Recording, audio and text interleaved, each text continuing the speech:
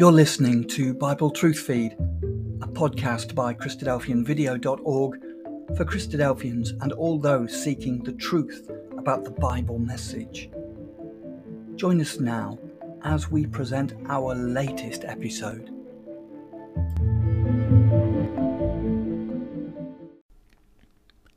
Eureka by John Thomas, Volume 1. Chapter 1, Section 1, Part 7, Apocalypse Rooted in the Prophets, the Apocalypse in Zephaniah. Zephaniah was contemporary with Jeremiah, and prophesied in the reign of Josiah, king of Judah. Yahweh declared by him that he would utterly consume all things constituting Judah's commonwealth from off the Holy Land. This was to come to pass because Jerusalem obeyed not the voice, received not correction, trusted not in Yahweh, drew not near to her Elohim. Her princes within her were as roaring lions, her judges as evening wolves, her prophets light and treacherous persons, and her priests had polluted the sanctuary, and done violence to the law. We can look back by the light of history, and see how terrible hath been the indignation of Yahweh and his Christ. The sea coast of Palestine, once so rich and flourishing in the hands of the Philistines, has become, as Zephaniah predicted, dwellings and cottages for shepherds and folds for flocks, and an afflicted and poor people only is left in the midst of the land. The Philistines, and Moab, and Ammon, and Nineveh, and Cushistan, people all contemporary with the prophet, have all passed away, as he foretold, and a despised remnant of his countrymen alone continue, a living monument of woe.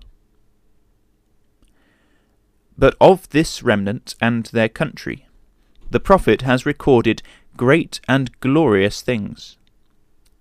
The sea coast, says he, shall be for the house of Judah, and they shall feed thereupon. For Yahweh their Elohim shall visit them, and turn away their captivity. They shall spoil Moab and Ammon, and shall possess them. This change in the fortunes of the poor and afflicted remnant of Israel, the prophet shows, is to occur at a period when Yahweh's wrath is to be let loose against the nations. Yahweh informs us through the prophet what his determination is with respect to the world at the coming crisis. Addressing the afflicted remnant, Yahweh says, "Wait ye for me, until the day that I rise up to the prey," the day of wrath and apocalypse of Paul. "For my determination is to gather the nations, to assemble the kingdoms, to pour upon them mine indignation, even all my fierce anger. For with the fire of my jealousy all the earth shall be devoured." The result of this manifestation and outpouring of wrath will be sevenfold. 1. The apocalypse of Yahweh, the King of Israel, in Jerusalem. 2. The taking away of judgments from Jerusalem. 3. The purification and pardon of the remnant. 4. The exaltation of Israel to fame and praise throughout the world. 5. Their restoration to the Holy Land from all parts of the earth. 6. The abolition of all the names and denominations and other superstitions of every form, shade, and colour that now bewilder and divide mankind, and which are sustained as elements of the civil and ecclesiastical polity of the nations. And 7. the establishment of one religion and one government for all the world. In view of these things, the prophet exclaims, "Sing, O daughter of Zion! Shout, O Israel! Be glad and rejoice with all the heart, O daughter of Jerusalem, the mother of us all." Galatians 4 verse 26. Yahweh hath taken away thy judgments. He hath cast out thine enemy. The King of Israel, Yahweh, is in the midst of thee. Thou shalt not see evil any more. Yahweh thine Elohim, that is, the mystical Christ, in the midst of thee, is mighty. He will save. He will rejoice over thee with joy. He will rest in his love. He will joy over thee with singing. Behold, at that time I will undo all that afflict thee, and I will save her that halteth, and will gather her that was driven out, and I will get them praise and fame in every land where they have been put to shame. It is manifest, however, to every considerate person that this glorious result for Israel and the saints, for the one is not redeemed without the other, can only be consequent upon the binding of the dragon and conquest of the kings of the earth as represented in the Apocalypse.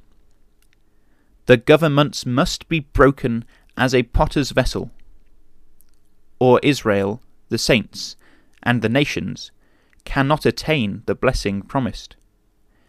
The testimony of all the prophets concurs in this, and that when broken, the grand obstacle to the world's blessedness will be removed, and that then will Yahweh turn to the peoples a pure lip, that they may all call upon the name of Yahweh to serve him with one consent. For he will famish all the Elohim of the earth, among whom are the clerical soul traders of the Apocalypse, and men shall worship him, every one from his country, all the isles of the nations. Chapter 1, verse 1, chapter 2, verses 6, 7, 9, and 11, and chapter 3, verses 1 to 4, 8, 9, and 14 to 19. The Apocalypse in Haggai. Haggai prophesied about a century after Zephaniah, and was contemporary with Zechariah, and the rebuilding of the temple after the return from Babylon. He stirred the people up to finish it.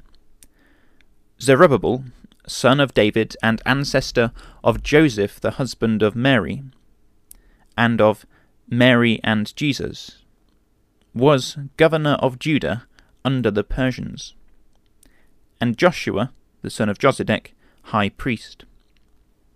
These were men of sign, that is, men representative of one, who shall afterwards himself occupy, at one and the same time, the position of governor and high priest of the nation.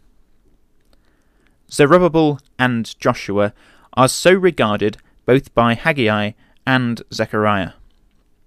In reference to the apocalypse of the Holy One, they typified, Yahweh says in Haggai, "Yet once it is a little while, and I will shake the heavens and the earth, and the sea and the dry, and I will shake all nations, and that to be desired of all nations they shall come."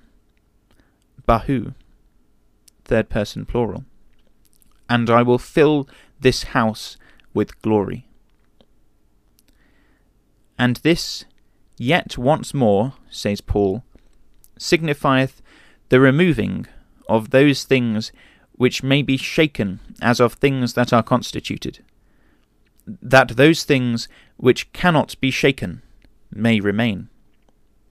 The heavens and earth, shaken in the Babylonian desolation, were shaken once more in the Roman. But the time approaches when the heavens, earth, sea, and dry land of the Gentile world are also to be convulsed. Therefore Yahweh commanded Haggai to speak to Zerubbabel, and say, I will shake the heavens and the earth, and I will overthrow the thrones of kingdoms, and I will destroy the strength of the kingdoms of the nations, and I will overthrow the chariots and those that ride in them, and the horses and their riders shall come down, every one by the sword of his brother. In that day, saith Yahweh of armies, I will take thee, O Zerubbabel, my servant, son of Shealtiel, and will make thee as a signet. For I have chosen thee, saith Yahweh of armies. Chapter 2, verses 6, 7, and 21 to 23. Now as these things did not come to pass in the lifetime of Zerubbabel, he was either a representative of his descendant, the son of Mary, who shall be the ensign, or he must be raised from the dead if it is to be personally accomplished in him. Whichever alternative may be accepted, this is certain, that Zerubbabel is to be a living man when the shaking of the nations predicted shall come to pass. The prophecy, then, relates to our future, and will be found hereafter to have been incorporated in some of the scenes of the Apocalypse.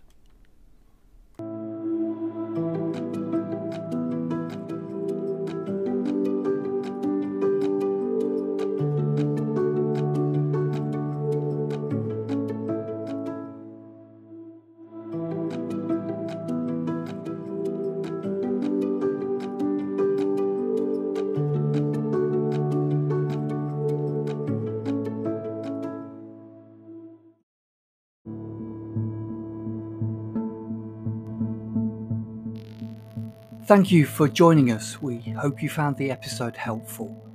Don't forget, most of these episodes are also available as videos on our video channel, cdvideo.org. So head over and take a look. If you have any comments or questions or suggestions, please get in touch or leave us a voice message. We love to hear your feedback. You can email us at btf@cdvideo.org. If you enjoyed the episode, then please share it with others. Until next time, may God bless you in your studies and your walk towards God's kingdom. Amen.